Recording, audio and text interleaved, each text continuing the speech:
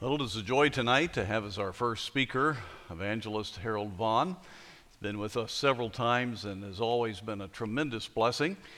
He is the head of Christ Life Ministries, and this ministry has been a tremendous blessing as great materials have gone out on things that are dear to our hearts, and been very thankful for that, plus the different seminars and gatherings for prayer that he has for men and ladies in all different categories, and God has used him mightily to really emphasize the matter of prayer and the spiritual life, and just a call out to God for revival. And I have benefited so much from all that he has done, personally been a deep blessing, and he's been a great blessing to us. So Brother Vaughan, come. It's a delight to have you again here tonight. God bless you. Thank you. Well, what a blessing to be back here at Falls. I feel like I'm with home folks when I come here. Good to see so many old friends and some new ones as well. Thank you for the opportunity, Pastor and Jim, to be here. Now, you all know that all the smart evangelists are in Florida at this time. You know that, don't you?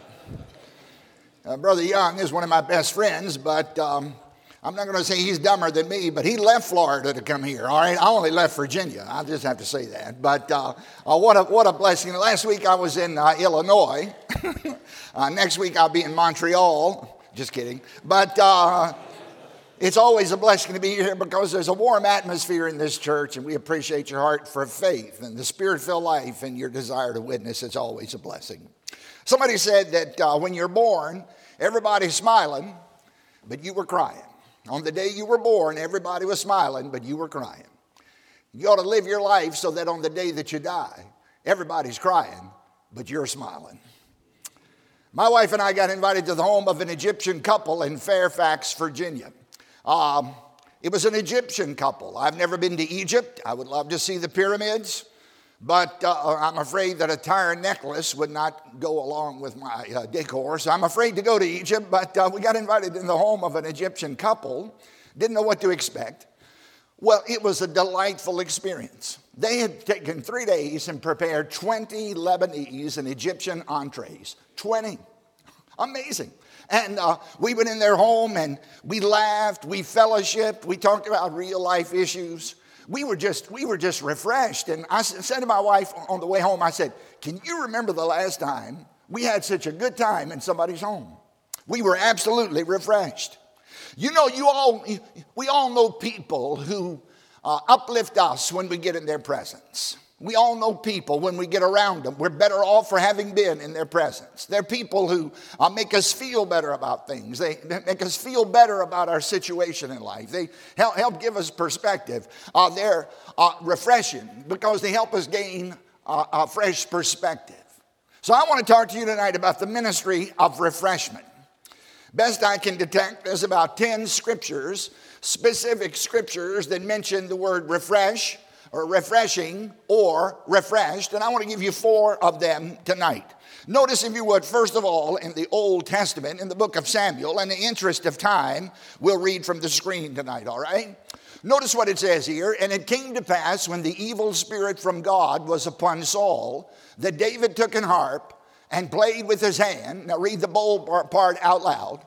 So Saul was refreshed and was well. Wow, he played the harp. Notice what it says. Saul was refreshed and was well, and the evil spirit departed from him. The word refresh here means to breathe freely. To breathe freely. It means to enlarge. It means to revive. David used his gift of music to refresh the soul of Saul. I've never seen so many stringed instruments in a church in my entire life. The only place you'd find more string is in a fishing store. I'm telling you, I've never seen as many stringed instruments in my entire life. But tremendous. And that kind of music refreshes the soul. Well, there's another reference in the book of 2 Timothy. The Lord give mercy unto the house of Onesiphorus. However you say that. You'll straighten me out in college tomorrow, all right? Onesiphorus. Read the bold words out loud. For he oft refreshed me. Say that again. For he oft refreshed me. You know that word refresh there means to cool off, like when you're hot. It means to relieve. Onesiphorus was like a glass of ice cold water on a scorching hot day. He was refreshing. There's another reference to this word in 2 Corinthians. Therefore we were comforted in your comfort, yea, and exceedingly the more joyed we for the joy of Titus. Bold words out loud, please. Because his spirit was refreshed by you all. Wow, his spirit got refreshed by being in their presence. Now the word refresh there means to give rest. The Corinthian people, they had problems, but it wasn't all bad. And I'm here to tell you that they brought comfort and rest to Titus. He was refreshed by these individuals. And then Paul uses this word in the book of Romans chapter 15. He said that I might come unto you with joy by the will of God. Bold words out loud, please. And may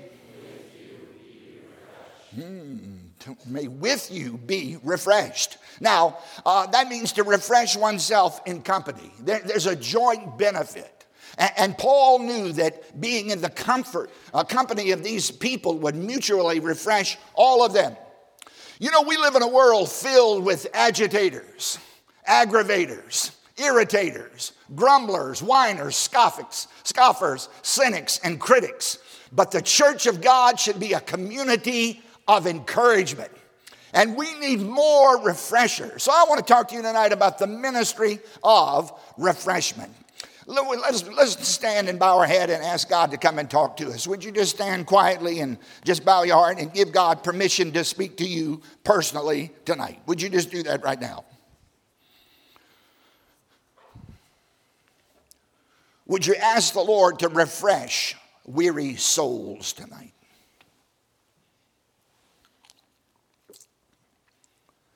Father, we thank you tonight for the ministry of refreshment. And Father, we pray in Jesus' name that you would refresh us. And God, let us take serious this ministry of refreshment. We give you praise in advance in Christ's name. All God's people saying, you can be seated. Now let me give you the characteristics of a refresher. The characteristics of a refresher. I want to exhort you tonight to be an exhorter. I want to empower you to empower other people. And I believe there's some very basic, simple things. It's Christianity 101 that we can do. And if we do them, we'll have a ministry of refreshment. Number one, to have a ministry of refreshment, you're going to have a positive attitude. You need a positive attitude. Hey, spend your life focusing on what you love instead of what you hate. Spend your life focusing on what you love instead of what you hate. You know, an attitude is just a learned tendency to evaluate things in a certain way. That's what an attitude is. It's a learned, acquired tendency to evaluate things in a certain way. And you can cultivate a positive attitude. So go out of your way to say good morning at church. Greet everybody with a smile. Be upbeat. Let your mouth overflow with grace. And let no corrupt communication proceed out of your mouth. You know that word corrupt? You know what it means? Rotten, putrid, corrupt, no rotten, no putrid communication proceed out of your mouth, but that which is good to the use of edifying, that it might minister grace, that you might refresh people. Now, I grew up in Southside, Virginia, on a tobacco farm of all places, and my parents would plant enough Irish potatoes to feed the entire county. How many of you ever have grown Irish potatoes and stored them? Anybody had that experience here in Wisconsin? Yeah, y'all are beer drinkers up here, so you don't know what I'm talking about up there, but just kidding on that point right there. Just kidding, lighten up now. It's too cold up here to grow potatoes, man, but you know, we would put the potatoes under the house, and you have to get all the light off of them, and then we'd have to clean those out. And then we would harvest the new crop and replace them. Well, the way we did that was, I shouldn't have said that about beer drinking, so I'm sorry. How many will forgive? Will you forgive me for that? I'm sorry, I shouldn't have said that. All right, now back to the message. You know what we did? My father had a 1950 putt-putt, two-cylinder John Deere tractor. We had a horse plow that we'd put behind that tractor. And if you would put the plow in the specific place, theoretically, you could go down the row of potatoes and they would just fall right out, right into the furrow. So we were harvesting potatoes, and I mean a bunch of them. Well, we were harvesting them. It was about 95 degrees, I suppose. And I noticed that one potato had not fallen into the furrow. It was still stuck in the dirt, in the bank. So I reached down my hand to grasp this potato. And the moment I grasped this potato about the size of a baseball, I noticed it was an unstable potato. The skin was intact, but the insides were liquefied. And when a potato is liquefied, it's putrefied. Does anybody know what I'm talking about here? So I picked this thing up. I used to pitch baseball, Pastor Wayne, back in high school, and my brother was about 10 feet away. I looked at him and I looked at that potato.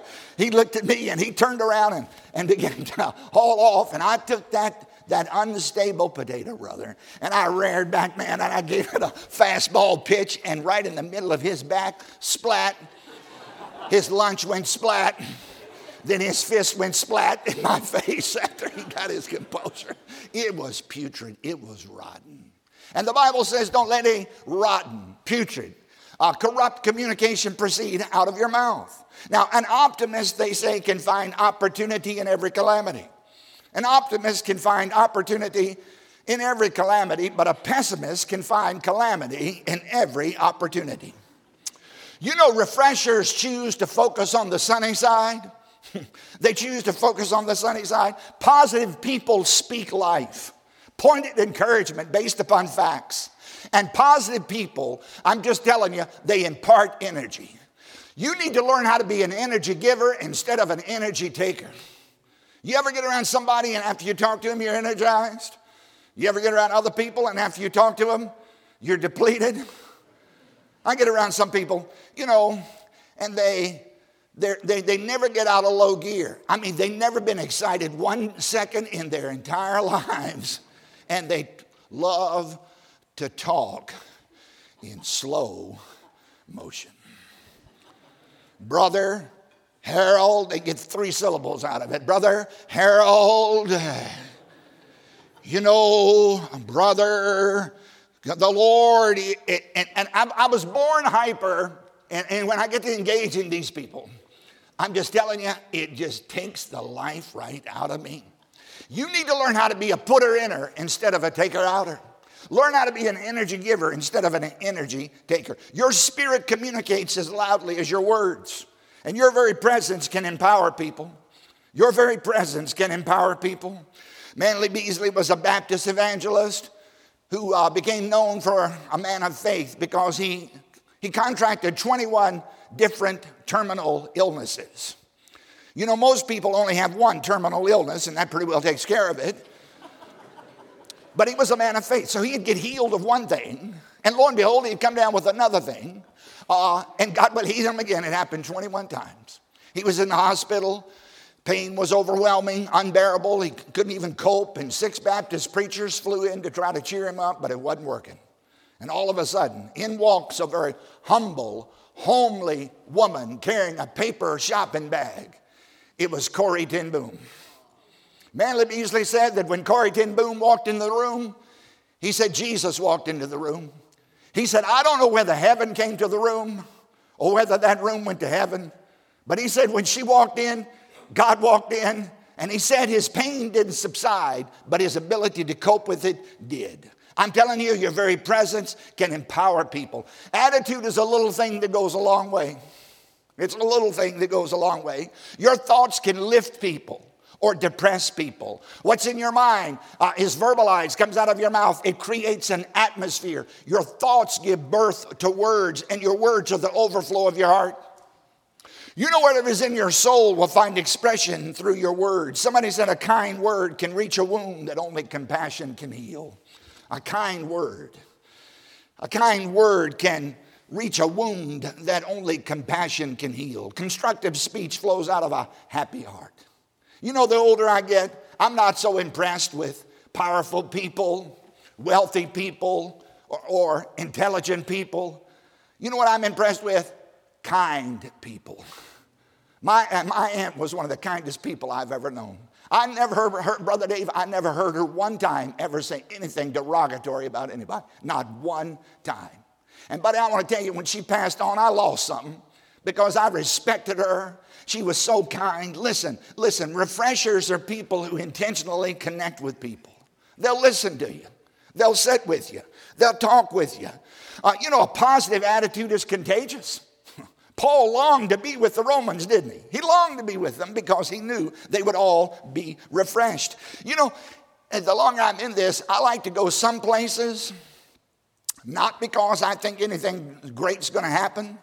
I just like to go because I just like the people, and I just like to be around them. And I'm telling you, people with a positive attitude are like that. Well, if you want to have a ministry of refreshment, number 2, you need not only a positive attitude, but number 2, you got to have genuine concern. Genuine concern. Paul said, let not every man look on his own things, but every man also on the things of others. Don't look just on your own stuff, but look on the things of others. Now, compassion means to suffer together. The word passion means to suffer. C-O-M means company. It means to suffer together. We're fellow saints. We're fellow sufferers. And we're fellow sinners. And to be empathetic just means that you're able to sense what others are going through because of your experience or your ability to put yourself in their shoes.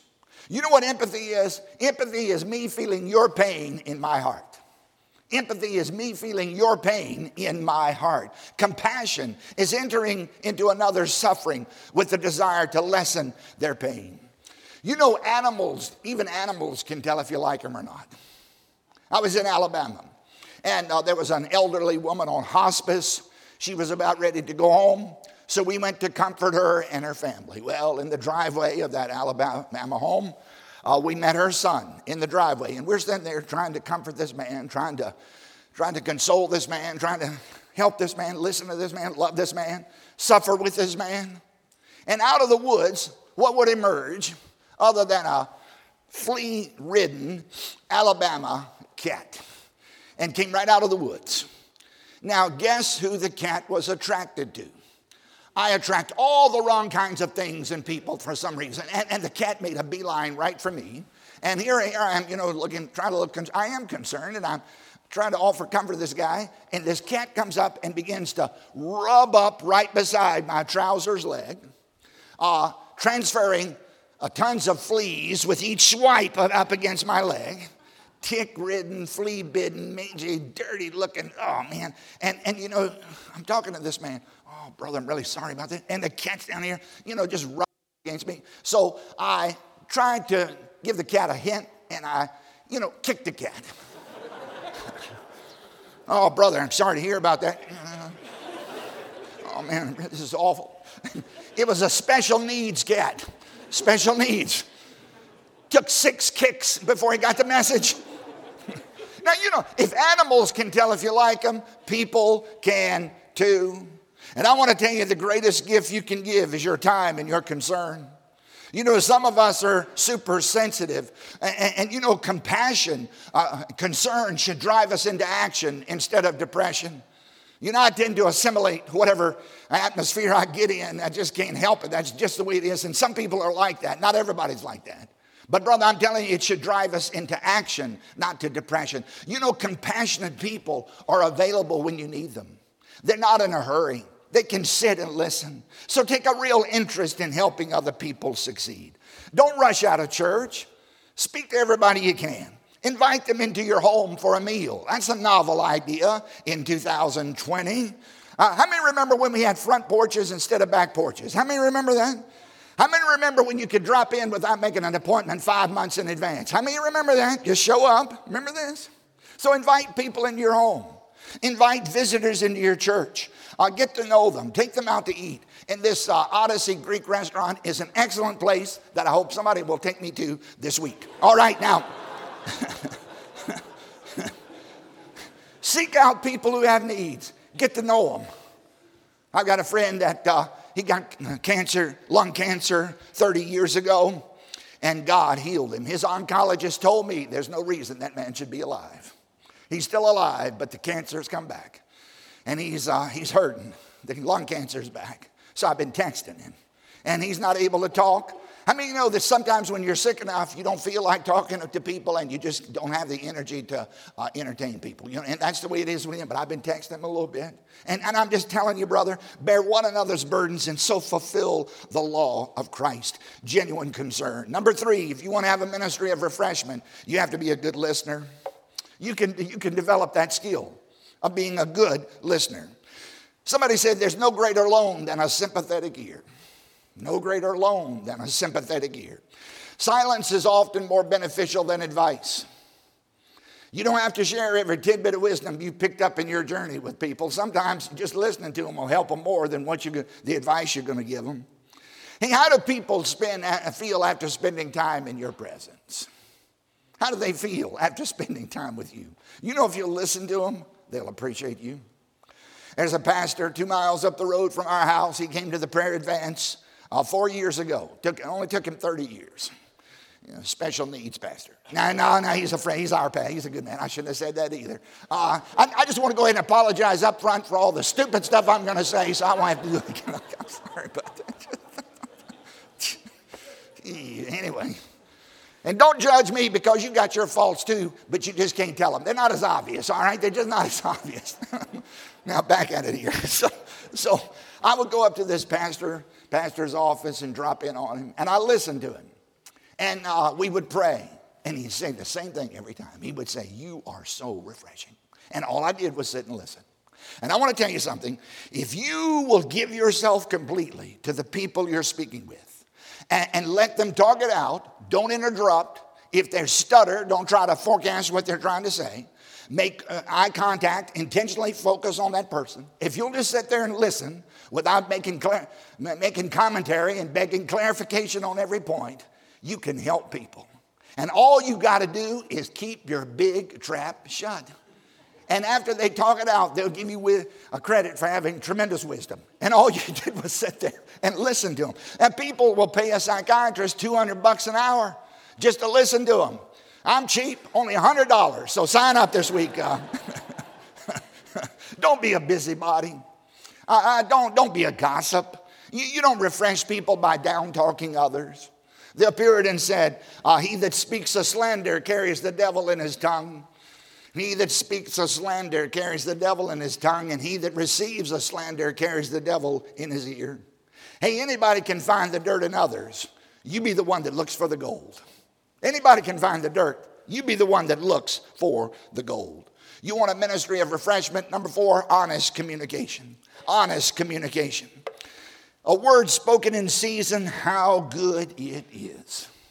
You know, a compliment is verbal sunshine. It's verbal sunshine.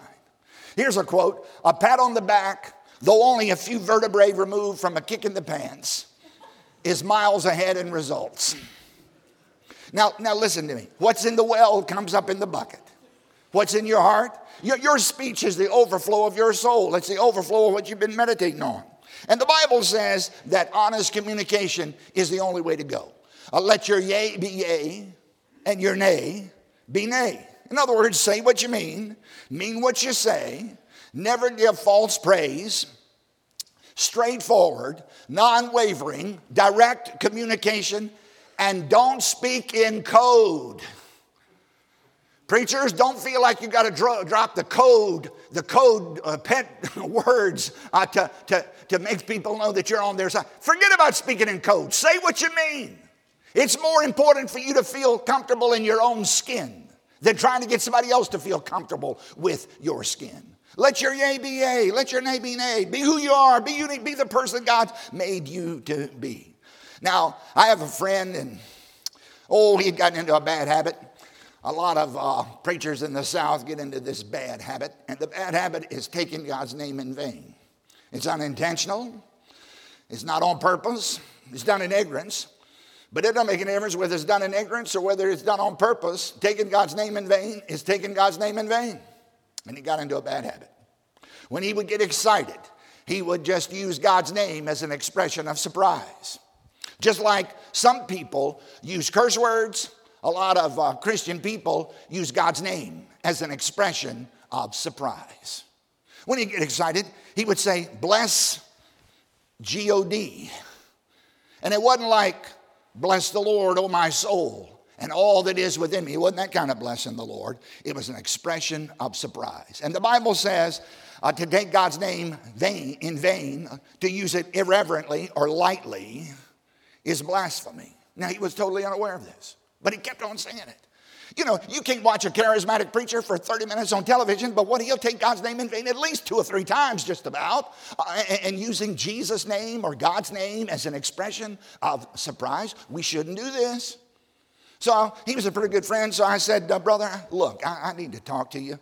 I didn't climb his tree. I didn't read him the riot act, but I confronted him. And I said, brother, you're not aware of this, but you're using God's name in a vain way. And I shared with him.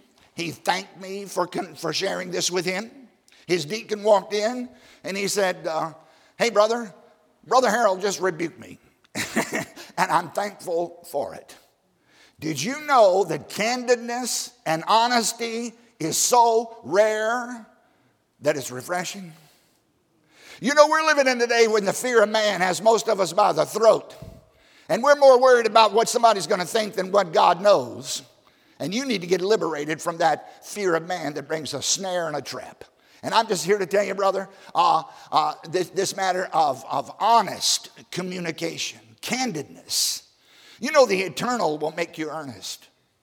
The eternal will make you urgent. And your best friends are the people who will tell you the truth.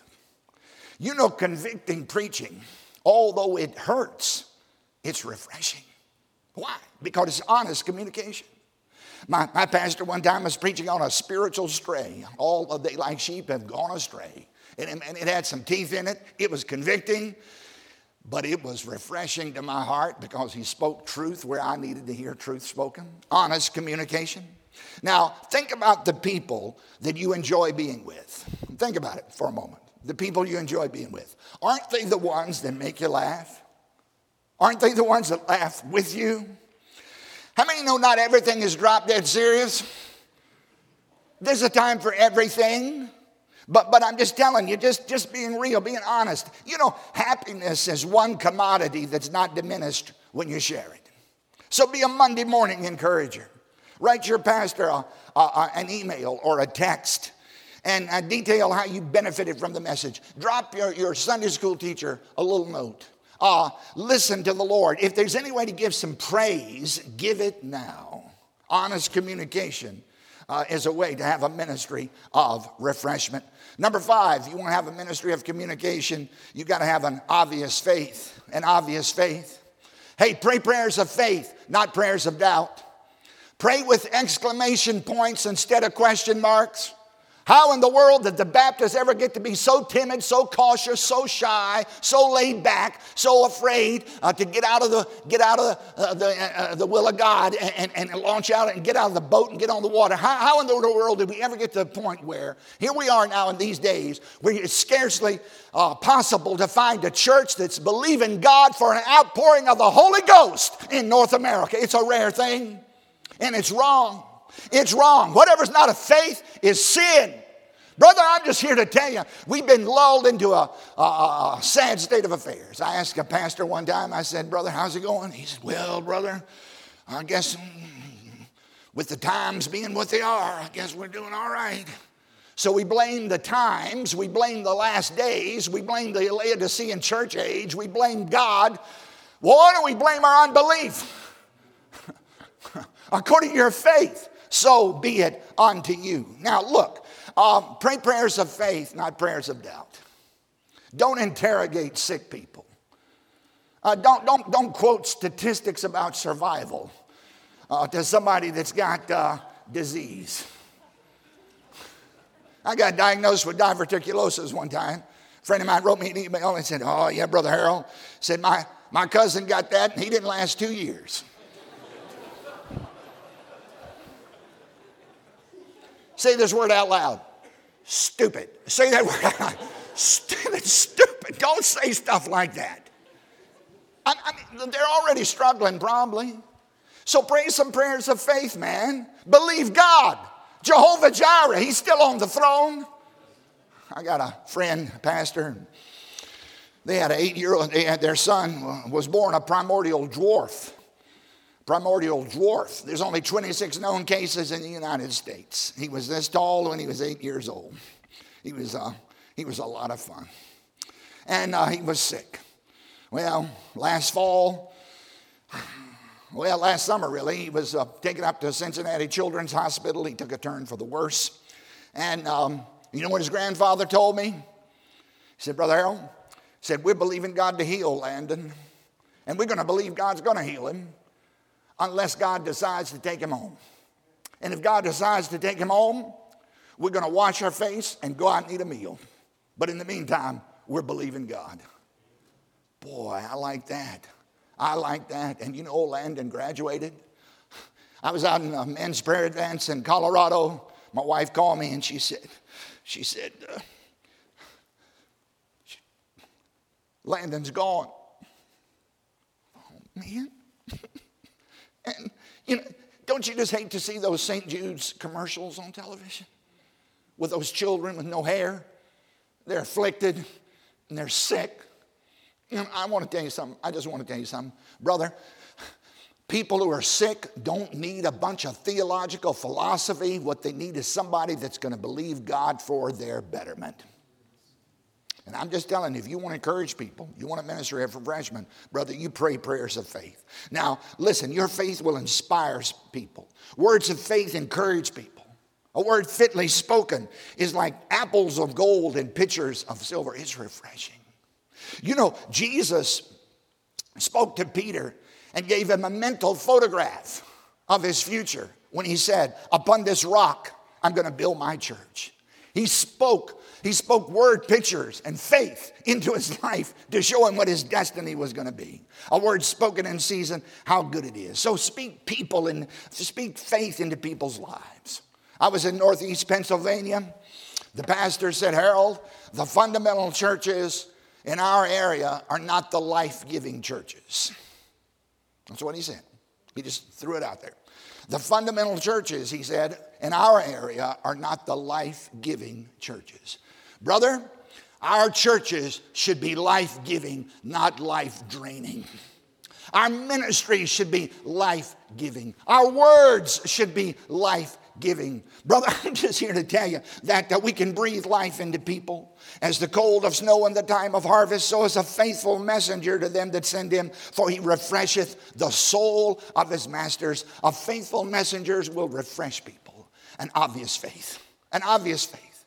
I hope you're believing God for something in 2020. I hope you're believing God for something in your family, in your own heart, in your children, grandchildren. How many have grandchildren? Lift your hand up like that right there. How many like your grandchildren? Lift both hands up like this right here. Amen. There you are, great children. Aren't they great? I got 5 of them. Photographs available in the fellowship hall tonight. It's tremendous. I'm just telling you. But you know something? I don't know what that's got to do with anything. Oh, I know what it's got something to do with. Let's believe God to convert our children. And convert the prodigal. And convert the little ones before they get out and get messed up. Oh, brother, an obvious faith. I hope you're believing something. Number 6, you want to have a ministry of encouragement, be a generous giver. Here we are. Listen, look at this. A cheerful giver. Look at this. A cheerful giver. Charles Dickens said, no one is useless who lightens the burdens of another. Nobody's useless who lightens the burdens of another. More people fail for lack of encouragement than for any other reason. So purpose to be a need meter. Purpose in your heart to be a need meter. You know the Corinthians, what an unusual group. It says there in 2 Corinthians 8 that they were in a great trial of affliction, yet they had abundance of joy. And their deep poverty abounded unto the riches of their liberality. Boy, you'd think those things don't go together. Here they are, terrible afflictions, but yet abundant joy, deep poverty, yet great liberality. And he said, praying with us with much entreaty that we would receive the gift and take upon us the fellowship of ministering to the saints. And this they did, not as we had hoped, but first gave themselves unto the Lord. Now listen, givers are people who first give themselves to God. And then refreshers, they invest, they're investors, they give of their time, their emotional strength, and their resources. You know, somebody said if you make $20,000 a year, you're in the top 2% wage earners in the entire world. I'm telling you, most of us got more money than what we need to live on. And brother, I'm telling you, you can refresh people by helping people that have a need. Now listen, the Corinthians, they gave themselves first. Then they gave their resources. So sow into people's lives. You know, if you're hurting, find somebody hurting worse than you are and sow a little encouragement. If you're depressed, find somebody that's more depressed than you. If you're sick, go to the cancer ward and just sit and listen and watch as they come down the elevator weeping because their loved one has passed on. What I'm telling you is this: we can sow into other people the commodity that we need ourselves. You're going to sow you're going to reap what you sow. You're going to reap later than you sow. You're going to reap more than you sow, but you're going to reap what you sow. So sow generously. Now help people when they're sick or when they're out of work or when there's a tragedy. Listen to the voice of God in the matter of meeting the needs of other people. I'm telling you, you can help them. You can refresh them. Now, I was in Decatur, Illinois, behind the church, one evening, a man in a pickup truck, the sun apparently got in his eyes, and he ran over 2 young mothers and 5 children. The 2-year-old son was killed, and the other 4 children and the 2 moms were in the hospital. So the pastor said, Harold, I'm going to visit the man who just lost his son, and his family's in the hospital. Would you like to go?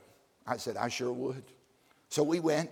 Pastor went up, knocked on the door. Man comes stumbling to the door barefoot and shaved in a day or 2.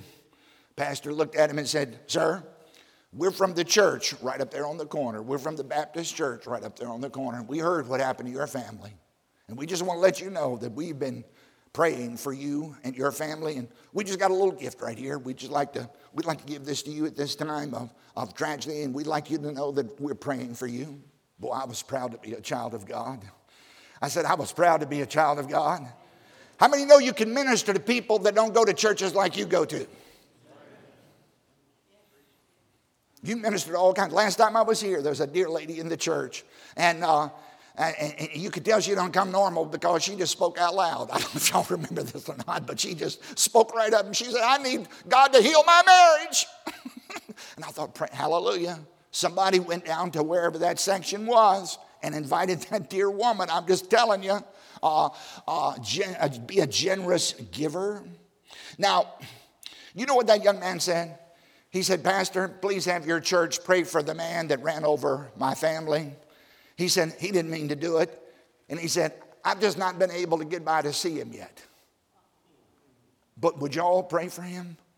I thought, oh man alive, what an attitude coming from a father who just lost his 2-year-old son. Amazing. Be a generous giver. You know, in 1 Corinthians 16, Paul said, I am glad of the coming of Stephanas and Fortunatus and Achaeus.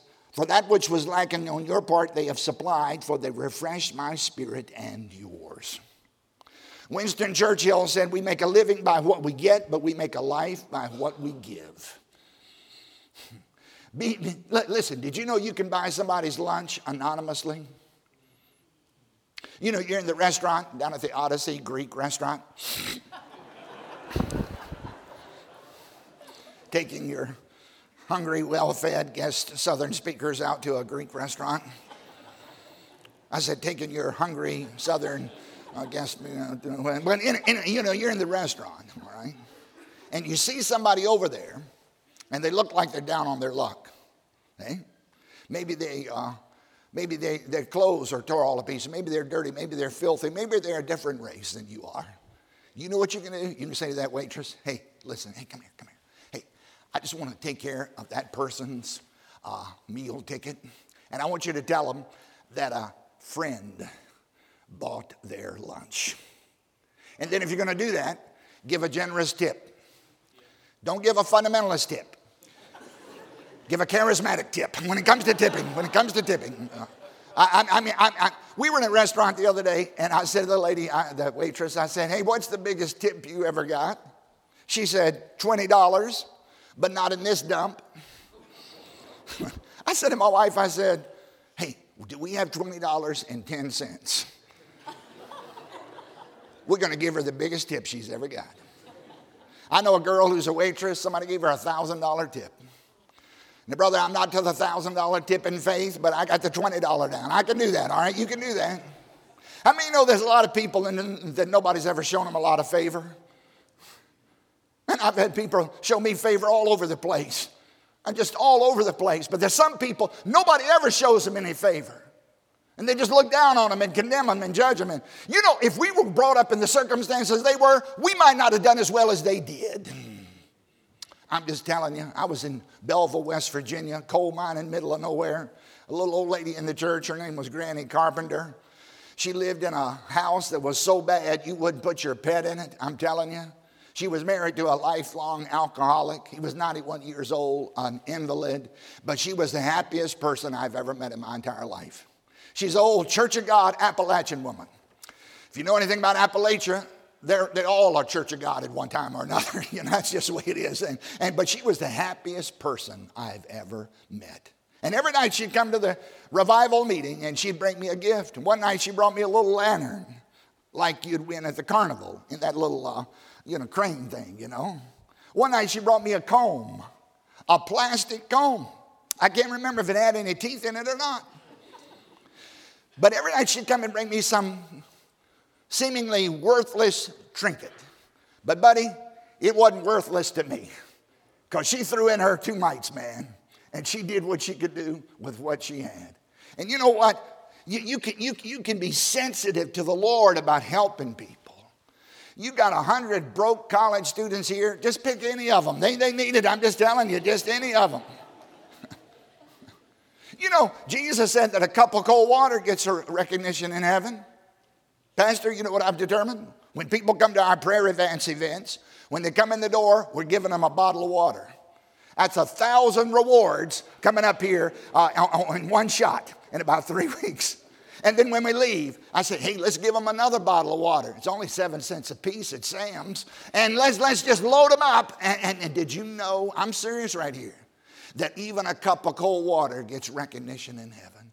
And buddy, I'm telling you, if I can bless somebody, I want to bless them. If I can help somebody, I want to help them. If I can sow into somebody, listen to the Holy Spirit in this matter of being a generous giver and refreshing people. Number 7, to have a ministry of refreshment. Oh, it's best to be Spirit-filled. Oh, it's best to be Spirit-filled. You know, to refresh others, it's best to be refreshed yourself. And if you're going to impart life, it's better if you have life. God-saturated people spill over. So keep your repentance current. And sometimes you got to pray, create in me a clean heart. Renew in me a right spirit. Restore to me the joy of your salvation. Now, God is love, and when we're filled with His Spirit, we're going to help people. You know, Duncan Campbell said the greatest thing about a man is his unconscious influence. The greatest thing about a person is their unconscious influence. When you're filled with the Spirit of God, you'll do more by accident than you will on purpose if you're not. And I'm telling you, it's just life. It's just a conduit. It's just life flowing through you. So be Spirit-filled. Now, this is not on the screen, but here's another one. You want to have a ministry of refreshment? Pray with people and pray for people. Pray with people and pray for people. Paul talked about striving together in prayer. You know, intercession is praying for somebody else like they're us. Intercession is praying for somebody else as if they were us. I was in the hospital getting a bone scan. I was so ignorant, I didn't know how serious this was. You know, when you get into the cancer ward, it's not on the television is not set on the comedy channel. And you know how they sit around? Nobody's talking. Well, you talk about a quiet place. They all sit around like this right here. I was sitting in there. There was this gentleman. I said, I went over and I said, hey, brother, what's going on with you? So he told me what was happening. I said, be all right if I pray with you? He said, boy, that'd be great. Boy, that'd be great. So here we are. I've only been turned down once. I've prayed with thousands of people. I've only been turned down one time by an atheist. But most people in times of crisis appreciate your prayers. It refreshes them. It helps them. The Bible says pray one for another, and praying with people will encourage them. Did you know that you can help people sometimes even when you can't find help yourself?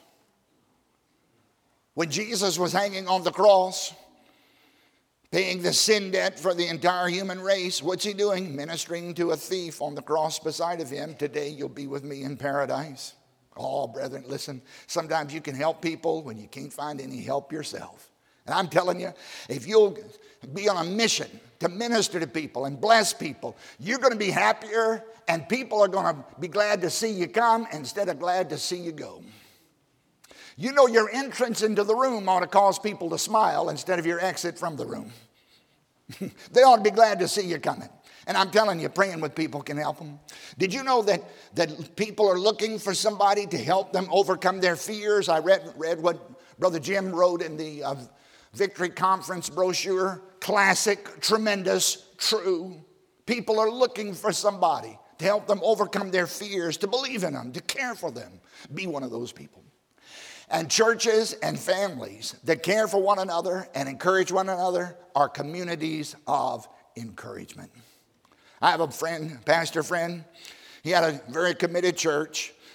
Sunday morning, 400 people. Sunday night, about 400 people. And in those days, Wednesday night, about 400 people. He was a very straight man, but a very sweet man. And he was a mercy guy.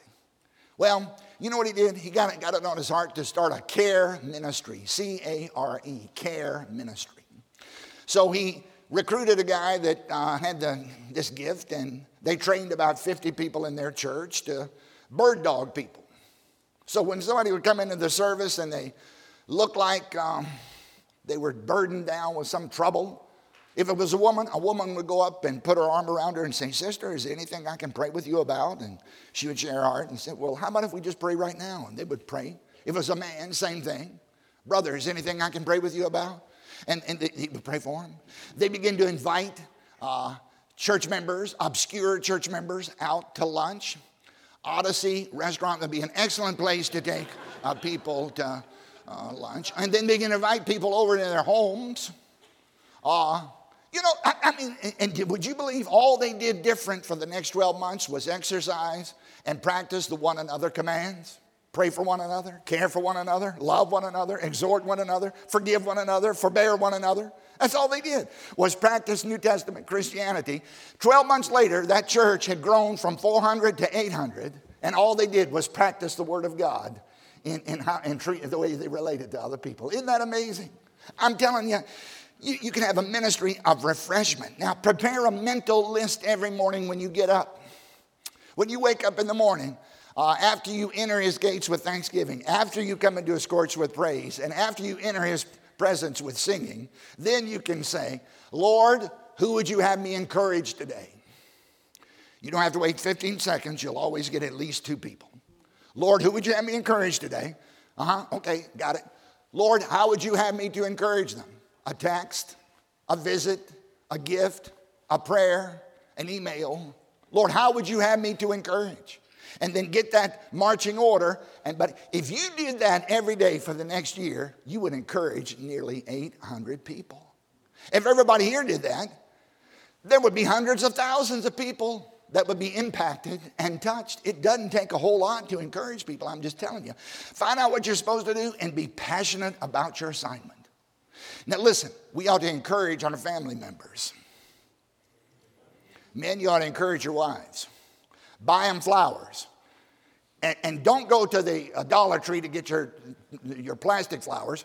Go somewhere else and get a decent flower, all right? I'm serious. Take them out to eat. Odyssey restaurant would be an excellent place to...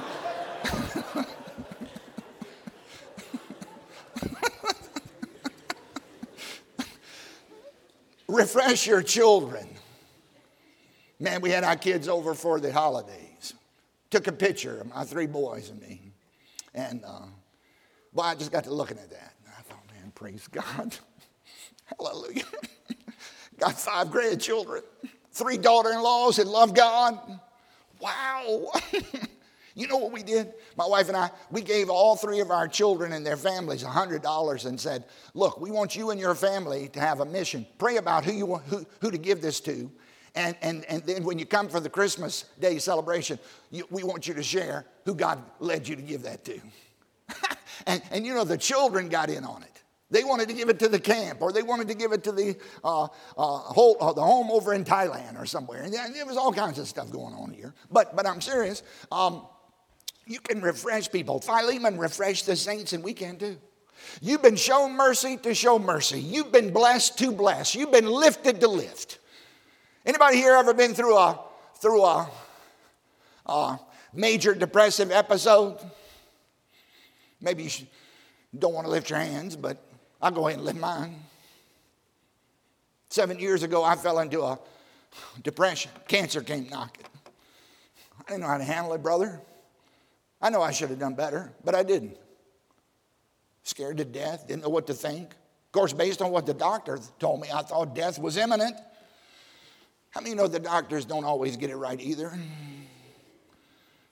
And you know what? I slipped into I was depleted physically. I've been running on caffeine and adrenaline and hopefully some spirit for 40 years, and was depleted physically, emotionally, spiritually, mentally. Had nothing left. Entered into a season of cloud cover that was very, very thick. And you know, 5 years, you know what? I never quit. I kept on grasping for anything that could help me. I just went ahead and thanked God when I didn't feel like it, because most of the time I didn't feel like it, but I just went ahead and forced myself to thank God and think of good stuff and express praise to Him.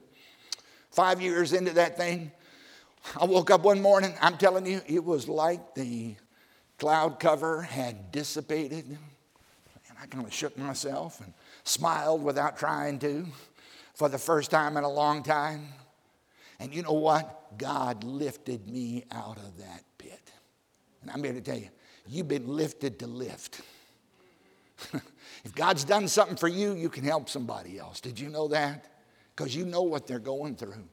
And don't spiritualize everything. And don't go around quoting Romans 8:28 to somebody that's in the pit. Quote that to yourself when you get in the pit. And the rest of them, learn how to listen to them. Listen to their hearts. Minister to them. Pray prayers of faith. Bless them. Hug them. Pray over them. Believe God for them.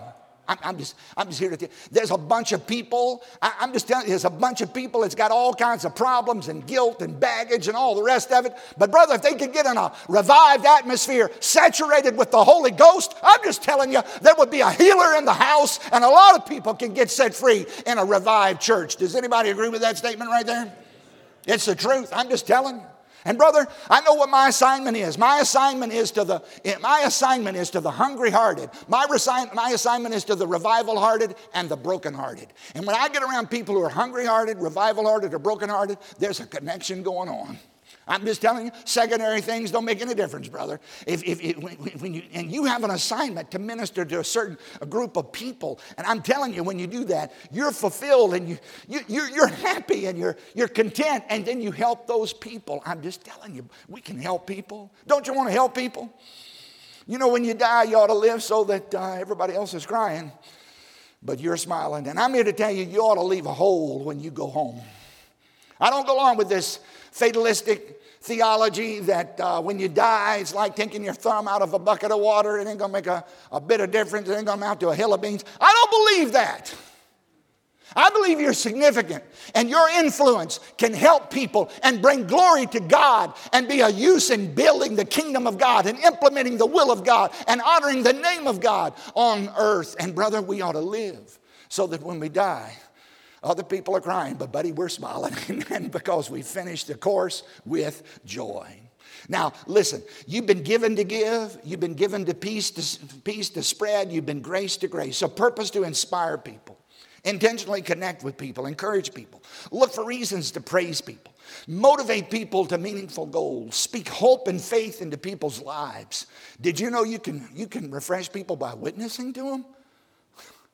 I'm 63 years old. I know I don't look it, but I'm 63. I can name on one hand the people I can remember who ever attempted to witness to me. I mean, it's amazing. But did you know speaking the truth to people can refresh them? Giving them the good news Boy, you talk about refreshment, especially the people that God has prepared to receive the God. It's amazing. I'm just telling you, you can refresh people. Now, I want you to think of the people who light your fire. I want you to think about the people that when you get around them, you're always better off than you were before you got around them.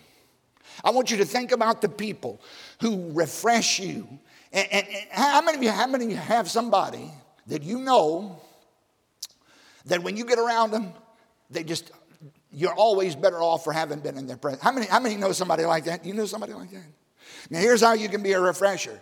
You do for other people what they're doing for you. Whatever it is they're doing for you, you turn around and do the same thing to somebody else, and you'll have the same impact upon other people. I hope you'll determine to have a ministry of refreshment.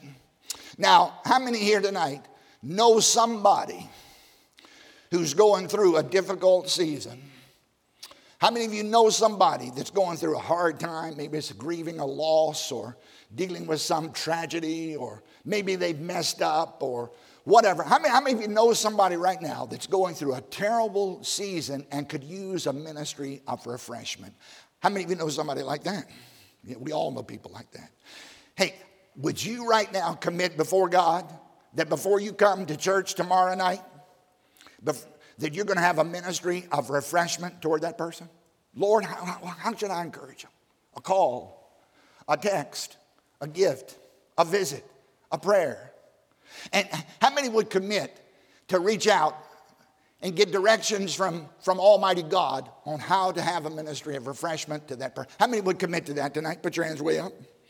All right. Hey, listen, can you imagine hundreds and hundreds of people will be ministered to before we get back here tomorrow night? Hallelujah.